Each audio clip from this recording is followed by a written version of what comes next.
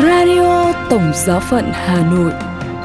Radio Tổng Giáo phận Hà Nội kính chào quý vị. Mời quý vị nghe chương trình phát thanh hôm nay, thứ Ba, ngày 9 tháng 1 với những chuyên mục tin thời sự và kế đến là chuyên mục câu chuyện gia đình. Bây giờ mời quý vị nghe tin thời sự với những nội dung đáng chú ý sẽ có trong buổi tối hôm nay. Đức Thánh Cha gặp gỡ ngoại giao đoàn cạnh tòa thánh. Hàng ngàn người bị mất nhà cửa vì hỏa hoạn tại Bangladesh. Các giáo phận tại Hoa Kỳ tiến hành các phiên lắng nghe mới và Liên Hợp Quốc kêu gọi Nicaragua tiết lộ nơi giam giữ Đức Giám mục Siona. Sau đây là phần tin chi tiết. Sáng ngày 8 tháng 1, Đức Thánh Cha đã có buổi gặp gỡ truyền thống đầu năm với các nhà ngoại giao của các nước và tổ chức có quan hệ ngoại giao chính thức với tòa thánh. Hiện nay, Vatican đang duy trì quan hệ ngoại giao đầy đủ với 184 quốc gia, chưa kể với 91 cơ quan đại diện ngoại giao của các tổ chức siêu quốc gia, trong đó có Liên minh châu Âu, dòng chiến sĩ toàn quyền Malta, Cao ủy Liên Hợp Quốc về người tị nạn. Trong năm 2023 vừa qua, Vatican đã thiết lập mối quan hệ đầy đủ với Vương quốc Oman vào ngày 23 tháng 2. Vào ngày 19 tháng 7, thỏa thuận bổ sung cho thỏa thuận giữa Tòa Thánh và Cộng hòa Kazakhstan về quan hệ song phương ngày 24 tháng 9 năm 1998 đã được phê chuẩn, liên quan đến việc cấp thị thực và giấy phép cư trú cho các nhân viên giáo hội và tu sĩ đến từ nước ngoài. Với Việt Nam, thỏa thuận về quy chế của đại diện thường trú của Tòa Thánh tại Việt Nam đã được ký kết vào ngày 27 tháng 7. Với việc bổ nhiệm sau đó vào ngày 23 tháng 12 vị đại diện giáo hoàng thường trú tại Việt Nam. Trong bài diễn văn trước các nhà ngoại giao, Đức Thánh Cha đề cập đến nhiều thảm kịch đang xé nát thế giới hiện nay, bao gồm cuộc chiến ở Ukraine, Thánh địa, cuộc khủng hoảng ở Nicaragua, căng thẳng ở cầu Caucasus và châu Phi. Đồng thời, Đức Thánh Cha cũng đề cập đến những vấn nạn về dịch vụ mang thai hộ, vấn đề giới tính, chủ nghĩa bài Do Thái và bách hại Kitô giáo. Bên cạnh đó, Ngài kêu gọi một cam kết nghiêm túc đối với hiện tượng di cư và yêu cầu xây dựng hòa bình thông qua đối thoại chính trị, xã hội và giáo dục. Trong bài phát biểu được coi là dài nhất và quan trọng nhất trong năm, Đức Thánh Cha nhấn mạnh đến sự hòa bình mà Ngài muốn thấy trong năm 2024, kêu gọi mọi nỗ lực để mang lại hy vọng cho vùng đất Myanmar và một tương lai xứng đáng cho các thế hệ trẻ. Đồng thời, Ngài cũng không quên tình trạng khẩn cấp nhân đạo của người Rohingya.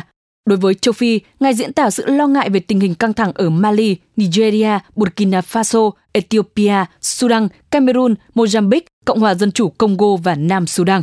Đức Thánh Cha cũng đặc biệt quan tâm đến tình hình ở Nicaragua, đặc biệt là đối với giáo hội Công giáo và khẳng định Tòa Thánh không bao giờ ngừng mời gọi đối thoại ngoại giao tôn trọng vì lợi ích của người Công giáo và toàn thể người dân. Cách đặc biệt, khi nói đến vấn đề trí tuệ nhân tạo, Đức Thánh Cha kêu gọi đặt câu hỏi về giáo dục như là sự đầu tư chính cho tương lai và thế hệ trẻ, và cùng với đó là việc sử dụng các công nghệ mới một cách có đạo đức, vốn có thể dễ dàng trở thành công cụ gây chia rẽ hoặc tin tức giả mạo, nhưng cũng có thể là phương tiện gặp gỡ và trao đổi qua lại. Kết thúc bài phát biểu, Đức Thánh Cha mời gọi mọi người hãy hướng đến năm Thánh sẽ được khai mạc vào Giáng sinh năm 2024.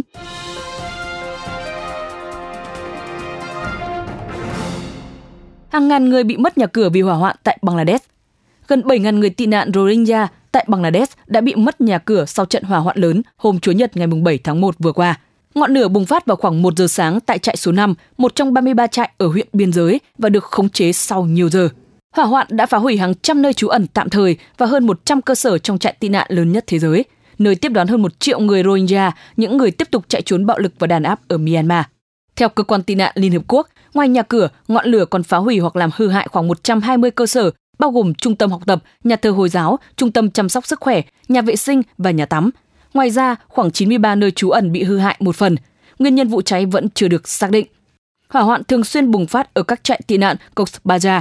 Một vụ cháy lớn vào tháng 3 năm 2021 đã giết chết ít nhất 15 người tị nạn và phá hủy hơn 10.000 ngôi nhà. Năm ngoái, khoảng 12.000 người bị mất nhà cửa sau khi gần 2.800 nơi tạm trú và hơn 90 cơ sở, bao gồm bệnh viện và trung tâm học tập, bị phá hủy trong một trận hỏa hoạn. Hơn 1 triệu người Rohingya sống chen chúc trong những nơi trú ẩn tạm bợ ở Cox's Bazar, khiến nơi đây trở thành trại tị nạn lớn nhất thế giới. Hầu hết, họ chạy trốn đến đó sau cuộc đàn áp quân sự được thực hiện vào năm 2016-2017 bởi lực lượng an ninh Myanmar ở bang Rakhine, nơi nhóm dân tộc chủ yếu là người Hồi giáo đã sinh sống trong nhiều thế kỷ. Trong bối cảnh này, các tổ chức của giáo hội cùng với các cơ quan nhân đạo, các tổ chức phi chính phủ ở Bangladesh tiếp tục thực hiện các dự án hỗ trợ nhân đạo và công việc vận động của họ ở cấp quốc gia và quốc tế để trả lại nhà cửa và nhân phẩm cho những người này. Trong buổi tiếp kiến chung đầu tiên vào ngày 3 tháng 1, Đức Thánh Cha Francisco cũng đã nhớ tới những người tị nạn Rohingya và mời gọi các tín hữu đừng quên anh chị em Rohingya của chúng ta, những người đang bị bách hại.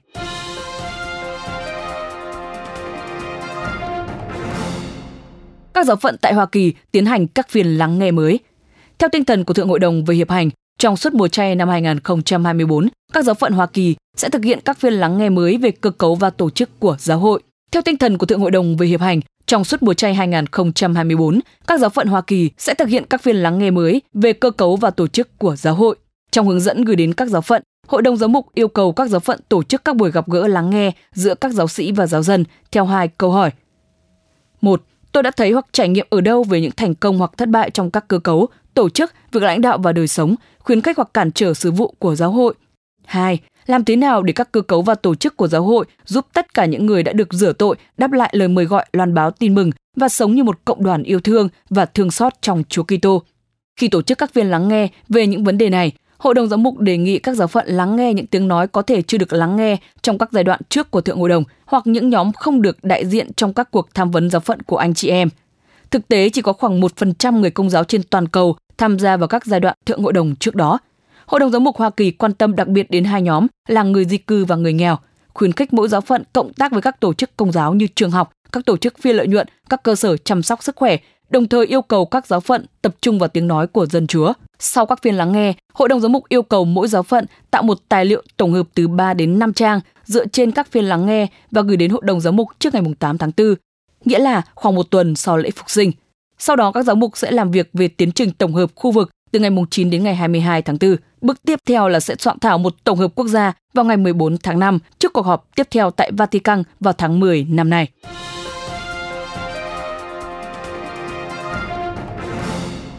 Liên Hợp Quốc kêu gọi Nicaragua tiết lộ nơi giam giữ Đức Giám mục Siona. Trong một tuyên bố vào ngày 5 tháng 1 trên X, Văn phòng Cao ủy Nhân quyền Liên Hợp Quốc đã kêu gọi chế độ độc tài Nicaragua khẩn trương báo cáo nơi họ đang giam giữ Giám mục Isidoro del Carmen Mora Ortega, giám mục của giáo phận Siona. Chúng tôi kêu gọi chính phủ Nicaragua khẩn trương báo cáo nơi ở của Đức Giám mục Mora, nạn nhân của vụ cưỡng bức mất tích trong 16 ngày. Việc che giấu thông tin này và cách ly ngài với gia đình cũng như các đại diện pháp lý sẽ khiến tính mạng và sự an toàn cá nhân của Đức Giám mục gặp nguy hiểm. Tổ chức nhân quyền này cũng đăng lại tuyên bố vào ngày 28 tháng 12 lên án việc cưỡng bức giam giữ vị giám mục và làn sóng bắt giữ các tôn giáo mới. Đức Giám mục Isidoro Mora, 63 tuổi, bị bắt một ngày sau khi ngài xin trong thánh lễ cầu nguyện cho Đức Giám mục Rolando Alvarez, giám mục của Matagalpa, người đã bị chế độ Sandinista bắt cóc khỏi nơi cư trú vào tháng 8 năm 2022, bị quản thúc tại gia và cuối cùng bị kết án vào tháng 2 năm 2023 với mức án 26 năm 4 tháng tù vì tội phản quốc. Được biết, ngoài Đức Giám mục Isidoro Mora, còn có 2 chủng sinh khác cũng bị bắt cóc, nơi ở của họ cũng vẫn chưa được biết. Chuyên mục Câu chuyện gia đình. Quý vị và các bạn thân mến, có lẽ trên cuộc đời này chẳng có tình yêu thương nào bao la trời bể cho bằng tình mẹ. Mẹ thậm chí có thể hy sinh cả tính mạng để cho con có được hạnh phúc. Thế nhưng, phận làm con lại lắm khi làm mẹ phải buồn lòng, khi vô tâm chẳng yêu thương, quan tâm, chăm sóc, để đến khi nhận ra thì đã quá muộn màng. Câu chuyện Đức tin của mẹ, cánh cửa của con mà tác giả Maria Thùy Dung trần tình dưới đây phải chăng là một lời nhắc nhở sâu sắc cho các bậc làm con? Kính mời quý vị cùng lắng nghe. Vẫn một hình ảnh quen thuộc, một bà mẹ già gầy guộc ngồi bên mâm cơm, chờ đứa con trai duy nhất đi làm về giữa đêm đông lạnh giá. Tay bà mân mê chẳng chuỗi màu xanh ngọc cũ kỹ, từng câu kinh được bà ngân lên một cách rõ ràng và chất chứa tâm tư. Hơn 11 giờ, tiếng xe máy nổ vang từ đầu ngõ mỗi lúc một gần. Trong ánh sáng mập mờ, bà thấy xe và người ngã nhào xuống đất. Anh say khướt, chẳng còn nhận ra ai nữa, miệng thì vẫn lẩm bẩm cái tên quá đỗi gần gũi: Khánh An, vợ anh. Người con gái ấy anh xem là nguồn sống và niềm hy vọng của mình, nhưng cũng chính nàng ấy đã đem đi tất cả những gì anh có và để lại anh với tấm thân tàn ma dại cùng bà mẹ già gần đất xa trời, chỉ vì lý do là anh nghèo. Anh tuyệt vọng, chán trường và đâm đầu vào ma men, thứ mà anh chưa bao giờ đụng tới. Mẹ dìu anh vào, dáng bà nhỏ xíu gầy guộc, còn anh thì to cao. Nhưng bà vẫn cố, dù bà trụ không nổi, nên cả hai phải té lăn ra đất. Té rồi thì bà lại đỡ anh lên, đỡ lên rồi lại té. Cứ như thế vất vả một lúc lâu, bà mới đưa được anh lên giường. Nhìn đứa con trai ngoan ngoãn của mình trở nên như vậy, nước mắt bà ứa ra, bất lực. Trăng mờ đã qua đỉnh đầu, Hiếu uể oải lồm cồm ngồi dậy. Phải rồi, cái thứ ma men ấy mà nhập vào người thì chỉ có đờ người ra vì mệt mỏi. Nhưng đâu phải ai cũng muốn rước cái thứ đó vào người, và anh cũng thế. Giờ đây chỉ có mỗi cái thứ đắng chát ấy mới để cho anh không suy nghĩ và có thể ngủ vùi đến sáng. Chân vẫn còn lảo đảo, Hiếu bước đến bên chiếc bàn tre, dọn ly nước uống ực. Họng anh đã khát khô, mâm cơm cũng đã được dọn sẵn bên cạnh. Hiếu ngồi xuống ăn vội vàng rồi khoác chiếc áo bước ra khỏi nhà. Anh đi bỏ lại một khoảng không của căn nhà sập xệ hoang tàn phía sau. Anh đi bỏ lại những yêu thương của bà mẹ già hàng ngày vẫn chờ anh về. Hàng ngày nấu cho anh những món ăn anh thích. Và anh ra đi đem theo tất cả niềm hy vọng của mẹ già tội nghiệp, như cái cách vợ anh đã bỏ đi. Anh đi để làm giàu. Anh đi để thoát khỏi cảnh nghèo lầm than đeo bám anh suốt từ khi sinh ra. Anh đi để cho vợ anh phải suy nghĩ lại và trở về với anh. Và khi đó, gia đình hạnh phúc của anh lại trở về. 8 năm trôi qua, anh quay trở về trên chiếc xe hơi sang trọng, áo vest quần tây chỉnh tề. Chiếc xe chạy êm vào trước sân nhà, chứ không kêu ầm ầm như chiếc xe máy cà tàng khi xưa của anh. Bước xuống họ hàng nhìn anh với ánh mắt lạ lẫm. Đâu ai ngờ đây chính là thằng Hiếu lúc nào người cũng đầy men rượu. Anh gọi mẹ, nhưng đáp lại lời anh là một sự im lặng đến đáng sợ. Ngôi nhà đổ nát ngả nghiêng đã lâu. Anh tự trách mình sao bây giờ mới trở về. Sao lại bỏ lại mẹ anh trong cảnh ngặt nghèo như thế? Anh thầm nghĩ sau lần trở về này anh sẽ chăm sóc tốt cho mẹ hơn, sẽ rước bà về căn nhà anh vừa mới mua tháng trước để bà tận hưởng tuổi già. Chờ hoài không thấy ai ra nên anh cúi lưng đưa chân bước vào. Vất vả lắm anh mới tới được chỗ đặt chiếc giường tre cũ của mẹ, nhưng chẳng thấy mẹ đâu. Chiếc giường đầy bụi bặm, thiếu bàn tay chăm sóc. Anh đưa xe vòng qua nhà cậu Tư, mong thay sẽ tìm thấy mẹ ở đó. Bước vào trong nhà, đập vào mắt anh lúc này là ảnh của một bà cụ đang nằm yên vị trên chiếc bàn nhỏ ở chính diện căn nhà. Bà cụ đó là mẹ anh. Anh ngã khuỵu xuống đất. Lát sau, anh đưa tay ôm lấy ảnh mẹ vào lòng mà nức nở. Giờ anh mới nhận ra anh đã sai lầm khi cứ mãi chạy theo những ảo tưởng viển vông, những hạnh phúc mờ ảo mà quên hạnh phúc có mẹ hiền lo cho mình từng bữa ăn giấc ngủ. Đã quá muộn màng, mẹ ơi! Anh gào thét trong vô vọng, tay anh càng ôm chặt hơn di ảnh. Anh nhớ lại cả cuộc đời mình chỉ toàn được mẹ ôm lấy, chứ chưa bao giờ anh ôm tấm thân gầy của mẹ hay trao cho mẹ một nụ hôn thảo hiếu. Anh thương mẹ lắm, nhưng từ khi có vợ, anh lại dồn hết tình cảm của mình vào cô ấy, đặc biệt là khi vợ anh mang thai. Và dường như anh chẳng còn chút để tâm nào đến mẹ nữa. Khi vợ anh dứt áo ra đi, trong lòng anh vỡ vụn và tràn ngập trong đau khổ. Anh sống chìm trong nỗi căm hận và càng quên hơn nữa sự hiện diện của một người đáng lẽ ra anh cần phải nhớ đến. Anh bỏ nhà thờ, anh đắm chìm trong những thứ anh cho là giúp anh giải sầu. Và cuối cùng, anh ra đi như vứt lại sự đau khổ của cuộc đời anh cho mẹ. Anh đâu biết rằng anh khổ 1, còn mẹ anh thì khổ đến 10, và cũng có thể là gấp 100 lần. Mỗi lần nhìn thấy anh càng lạnh nhạt với bà, lòng bà đau lắm nhưng bà không nói ra.